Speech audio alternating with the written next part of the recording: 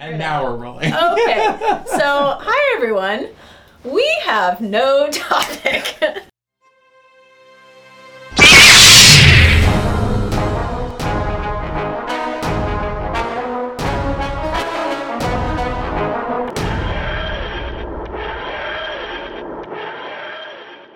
So we're gonna just start talking.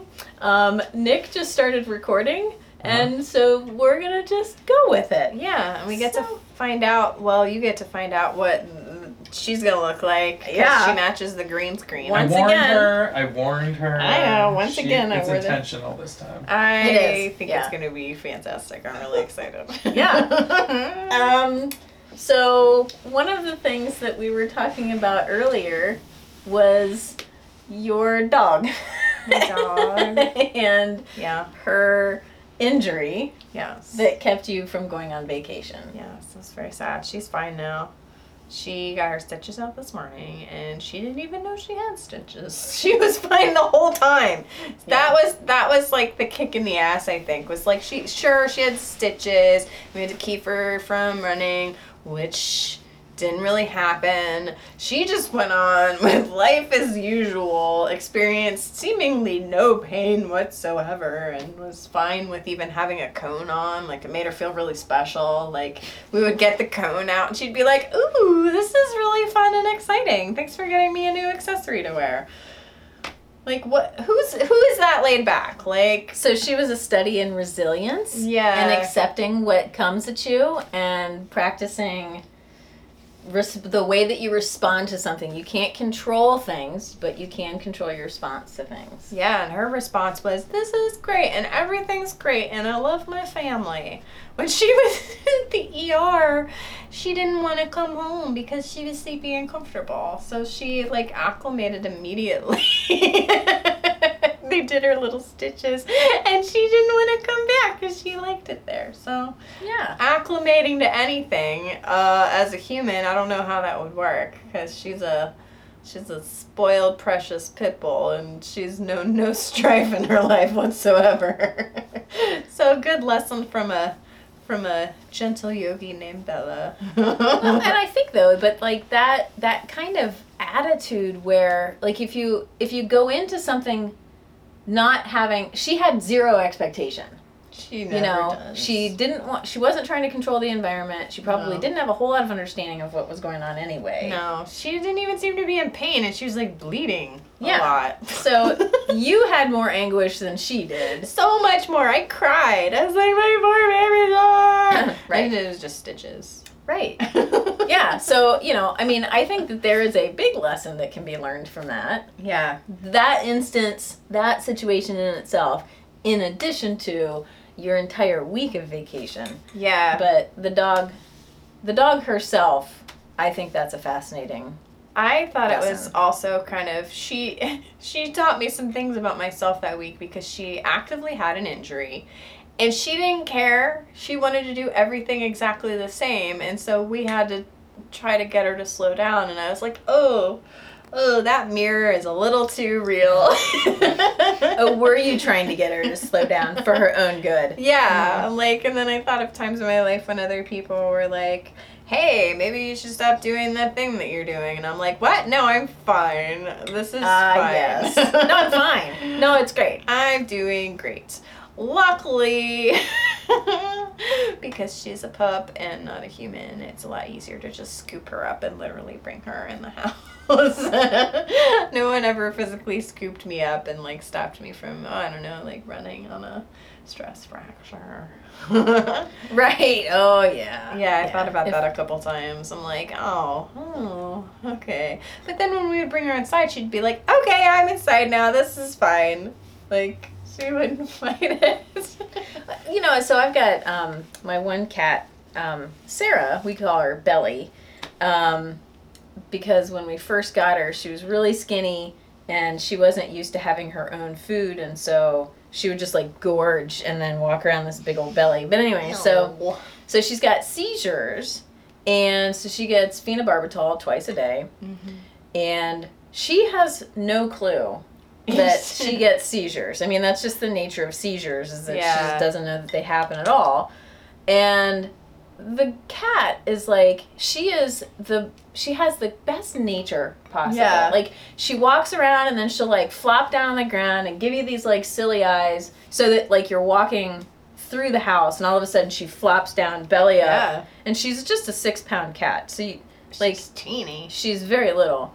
But, you know, talking about that whole resilience thing and not having an expectation of like, well, my life should be like this. Yeah. And when it's not like this, then I'm going to be upset, pissed off, and throw a tantrum. Right. That's not at all. She just seems to like love anything. Yeah, or like dogs that lose like a leg or 2 legs, and then they're Tripods. like, I'm just gonna do what I always did. I'm just going to keep moving forward. Right. Just with 3 legs. Right. We kind of don't deserve dogs and cats. No. But Humans are we can see the life lessons, I suppose. But yeah, it was really interesting to just like not have things to do and to just like be around that for a full week of like, you know, trying to rein myself in too, because I had to really fight with myself at times to not do things like, oh, well, maybe, you know, I didn't schedule any clients, but maybe I should call them and tell them I'm back in town. So there was a lot of back and forth that I fought through. I did it. I didn't do things. So that was a big deal for me. But it was kind of like, well, I need to make sure that my crazy dog that likes to run a lot doesn't run a lot. So That's a thing to do. Like, I need to be here for that. And it wasn't complicated or anything, but it was like just enough to kind of level me out, because I was like a couple times this close to emailing people like, just kidding, I'm in town. Do you need therapy? And, you know, I think it's funny that even those of us that are supposed to be teaching others all this stuff are sometimes the worst. Usually. Like, do what I say, don't do what I do. Yeah. And so I'm curious, did you see in the face of it what you were doing? Did you see the fact that this is technically my vacation week? I'm not going to California, and yet I'm still given this full week off. Mm-hmm. Did you notice that you were not vacationing? Did you see yourself slipping into that hypocrisy? It was difficult at times. I think it would have been, so it did a couple things. So in my brain, I was free to not do things. So I felt like I had let myself off of the hook because the expectation was already there that I wasn't going to be gone. But because I was in my house, it was a lot easier to go, oh, look, there's my laptop. Maybe I could just update my website a little bit and then slip into something. So I definitely slipped up a few times and like snuck in some work, but it was nothing like client facing. I didn't teach my yoga class. I took 2 yoga classes. I went to the gym 3 of the days, but so like I did things, but they were enjoyable things. They were things that I specifically wanted to do. So that was different, but I needed it to be set like on a calendar that I wasn't working. It was, if it had just been open-ended and we weren't going, and I don't know if I would have been able to do it if it was just like, oh, I'm going to take a week off. I think if I would have said I'm taking a week off and not the expectation of, you know, I was supposed to go on vacation and so everybody thinks I'm on vacation, I don't know if I would have done the same. I think I might have been like, well, maybe just a little work, and then. Well, I'm super proud of you for actually taking a week off for real. It was really hard, and then I think I started going off on a tangent about other people not doing it. Like, I got like real high and mighty about it. Like by like day 4, I was like, why don't people just take breaks? I don't understand it. I'm so good at this. Yeah, I was like, God, society, what a mess. Am I right? And you were like, what? Just say You were like, I think I did call you self-righteous. Yeah, you did. You called me self-righteous. Like, oh, okay, you've been off for a few days, and now you're all high and mighty. I'm this. Yeah, whatever. It's all right. Yeah. You know, and it's like, I'm trying to think of the last time I actually took a day off, and I really don't know. I really don't know when that is. I don't know, because I asked you, I was like, do you need a written permission slip? Because I do this thing. Brene Brown, thank you, Brene Brown, for everything you've ever done. But she has in Daring Greatly this idea of writing ourselves permission slips to do things. And I think that's brilliant. It's really hard, but she's like, just use a Post-it or whatever the thing is and put it where you can see it, giving yourself permission to take a break, to not do a thing, to like just let go of something. And people sometimes just need that permission. I need it a lot. Like, I hate that you know, that need for external validation is so hard. So sometimes you gotta, I don't know, I do that with clients. I'm like, well, if you would like, I can give you verbal permission to let it go. And I think that's where, like, you know, when we have our restorative classes and things like that, I think a lot of it is simply people get to say, I went to yoga. Mm-hmm. And I don't need to tell you that it wasn't hot power yoga. Right. You know, I went to a yoga class that was restorative, and basically I paid the teacher to give me permission to just lay there for an hour. Yeah. So one of our buds here at the studio, Julie, she came on Wednesday and she was like, I am so excited for this class because I'm excited for somebody else to tell me what to do for an hour-ish. And I so understand that. Yeah. I can't tell you. Sometimes I just wish somebody would just tell me, like, what to do in a day. Like, just tell me, like... I think that's where, you know, being an adult, like, I'm so tired. There are days when I just can't do it anymore. So, like, this morning, it was so nice. I had a phone call with my financial advisor, and he, oh, my God, he just, like, validated me. And he's basically, like, because I was asking him how to pay for certain things, like what money am I going to use to pay for my tuition? And he was literally like, just use this money, then we're going to move it over here, and then when you sell your house, we're going to do this. And I'm like, oh my God, thank you for just telling me what to do. Like, that's all I want. That is what I liked very much about, so I now have the same financial advisor, and he literally told me, like, within 10 minutes of knowing me, he figured me out, and he's like, whatever you want to charge people, add 25%. I guarantee you, no matter what you charge people for any of the things you do, you're already undercharging. Because I started telling him, like, what some of my rates were, and I could see his face going, like, lady. And then he was just like, 25, maybe 30% more, no matter what you think. And then I was just having somebody say that to me was, like, all the validation I needed. And I was like, yeah, I could do that.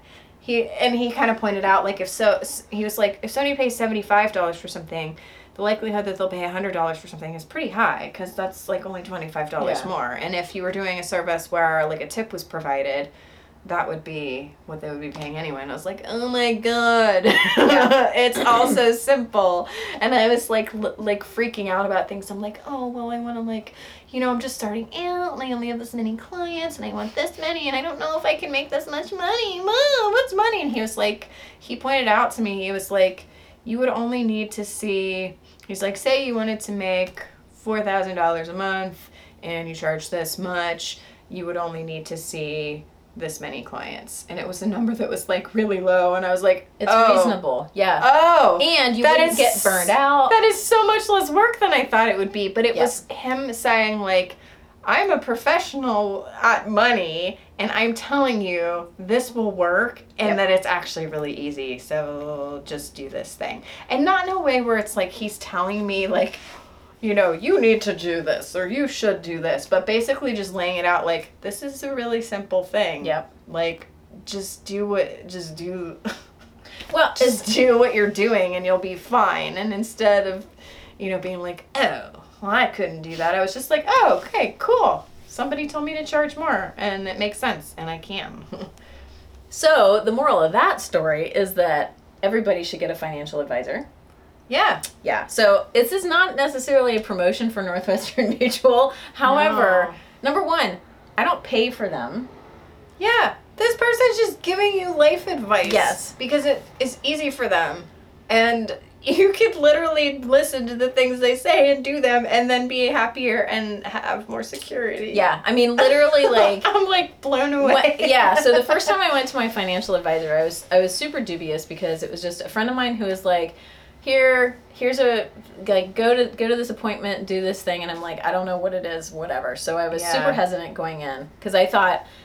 Yes, they are at the end of the day, they're trying to get you to use one of their services, which is like, so I've got some mutual funds through them, and I've got my disability through them, like practical stuff that I actually need. Yeah, this I'll do that. It's like disability insurance. Yeah, this isn't BS. Yeah. So, so I went in, and after I finally like calmed down, there were two people that were sitting with me. They're no longer there, but.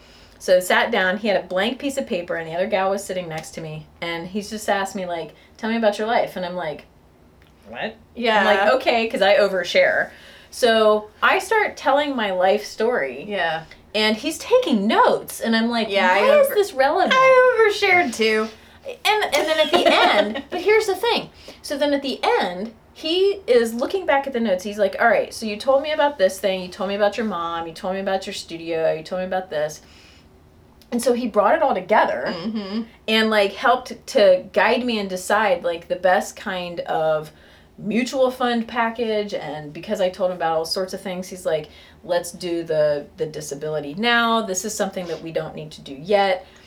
Then I got this new guy, because that guy left, and now I got this new guy, Dan, and who we have the same one. That's what I'm going to. Yeah. And so tons of life changes in the past 6-8 months. So I go in and I talk to Dan. And I'm like, well, I'm going to tell you my whole life story because you're new and my life has just flipped upside down. He's like a therapist that manages your money. Yeah. And so I sit there and I tell him, I'm like, just be prepared. I overshare. He's like, no, that's great. So he takes all these notes. And not only does he tell me, okay, based on this and these changes that you're doing and this is what, and I'm even telling him, like, this is my plan. So I talked to him prior to going to school, and he told me how to, like, what monies to pay and how to move stuff around the most efficiently.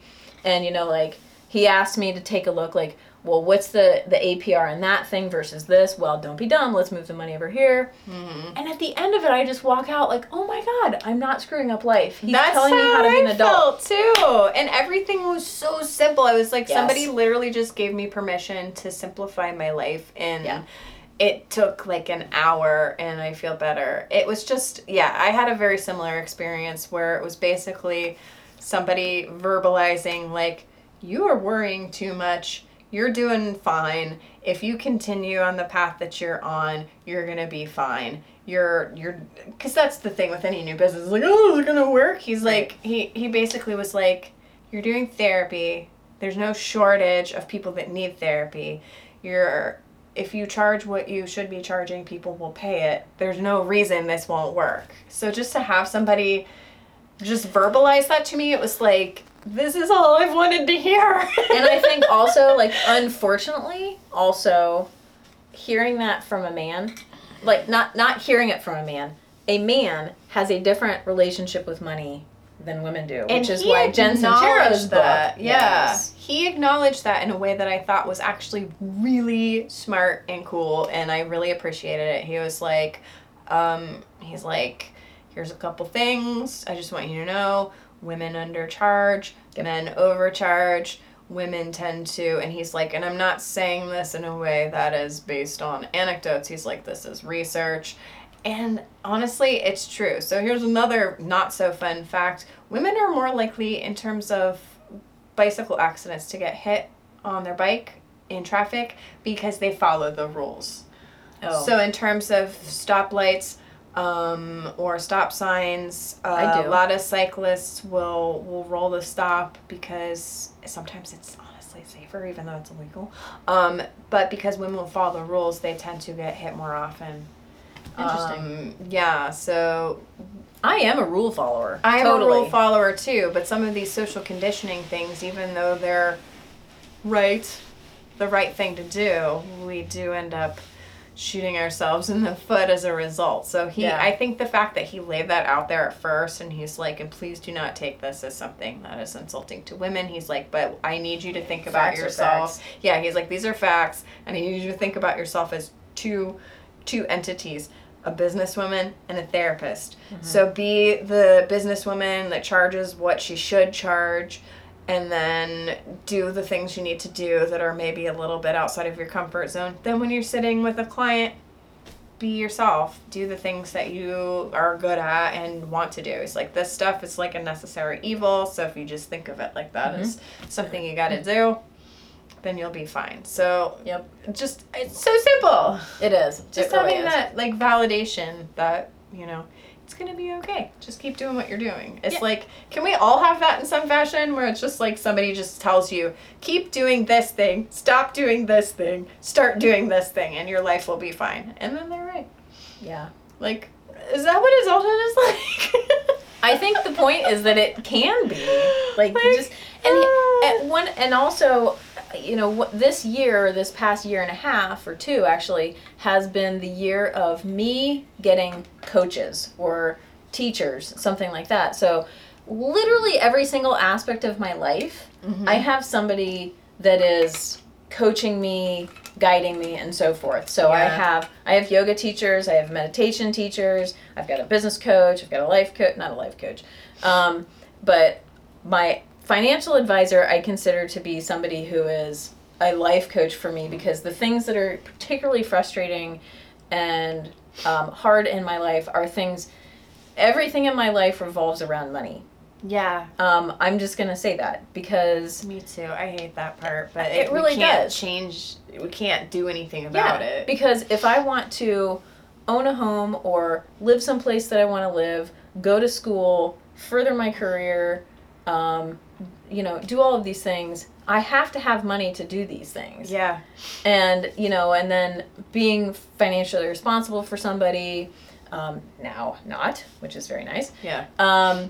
So literally everything that I touch involves money in some way, particularly because I'm self-employed. Yeah, yeah. And being self-employed and going back to school. I'm realizing that now. It's like, a part of me is like, I don't understand why everybody isn't self-employed, but then when I think about all the behind-the-scenes things, I'm like, this is why they're not, because you can just go to a place and maybe you don't make as much money, but certain things are being delegated in a way that you don't have to take the time or the effort to do them, so that can be worth it to people too. So it's less control of certain areas to be employed by someone else in some ways, but I can see how and why people would not necessarily make that choice. I don't think I mind it, and I think that I'm finding that this is going to be a preference for me. Yeah. But it's going to mean having to get a little bit more comfortable with the idea of charging money, being okay with charging money to help people, because that's a problem for anybody in a helping profession. So not saying sure I'll do a sliding scale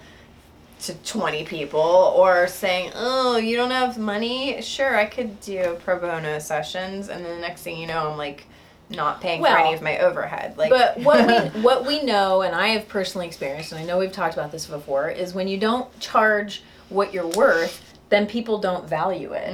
You know, when I've done free things or when I did donation based, people don't show up. No, they don't show up.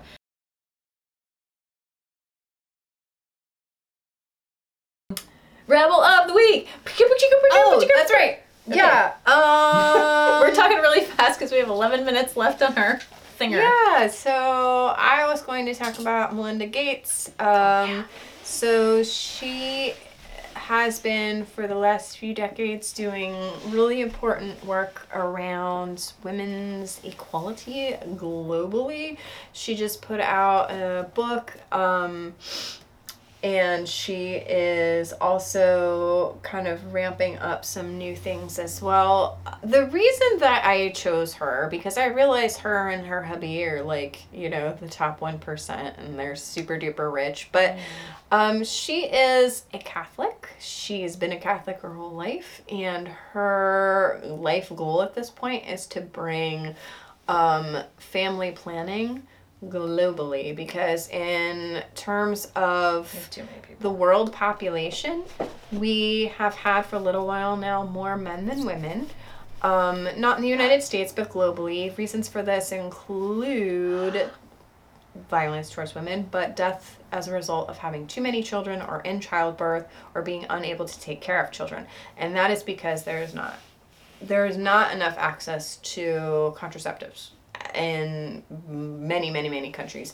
And there have been attempts, but they haven't been enough. So she's really ramped up her goal of funding globally with all the buckets and truckloads of money that they have, these countries that don't have clinics, so that they have clinics, so that women can plan these things, so that they can live longer, so that they can have healthier children. And also Catholics don't believe in birth control at all, so she's had to really make peace with that and decided, this is not a matter of religion, this is a matter of gender equality. And I think the estimate was something like, if we truly wanted men and women to be equal, it would take about 200 years or more for the things that need to happen. Right. And that got a lot of backlash from, the internet. People are like, why is it always gotta be a gender thing? Well, because it is. It's not equal. Because it's not equal. If we literally don't have as many women as men because women are dying, we're not equal. So I would definitely recommend checking out her new book. I think it's called Something to Launch. We'll have to put it in the notes. I read the book. I just recently read the book.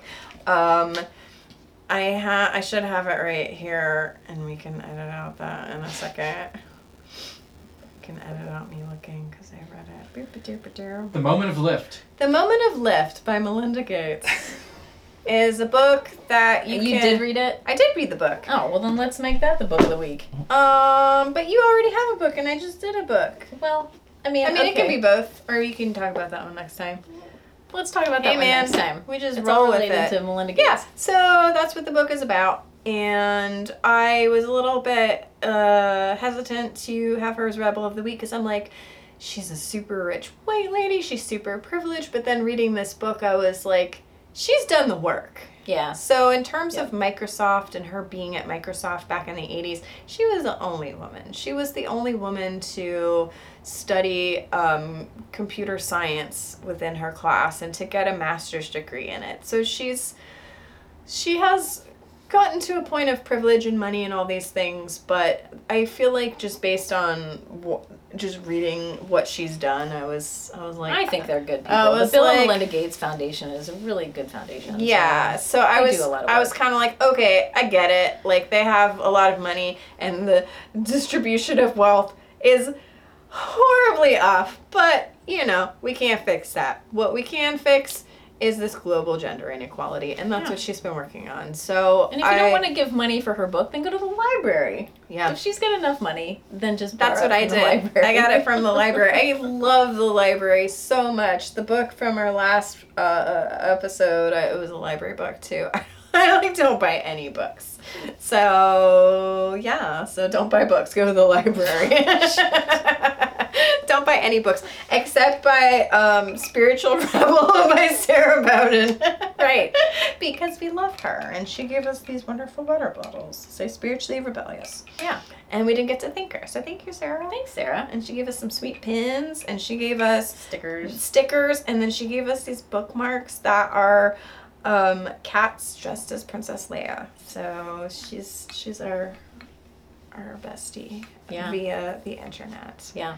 But yeah, Melinda Gates, Rebel of the Week, Book of the Week. I guess we just smushed it all together. There we go. It's that kind of episode. Well, done and done. Hope you liked it. There you go.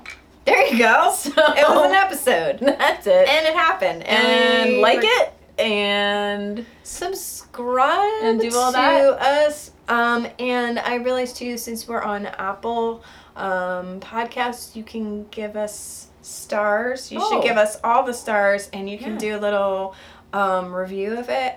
You'll see it as Yoga Happiness / Yoga Rebels, but it's also Yoga Rebels. I don't think there's another Yoga Rebels on Apple Podcasts, so that helps us too. If there is, they're inferior. Yeah, well, last time I checked, there's no inferior Yoga Rebels out there. Okay. All right. Great. Till next time, keep the rebellion alive. Bye.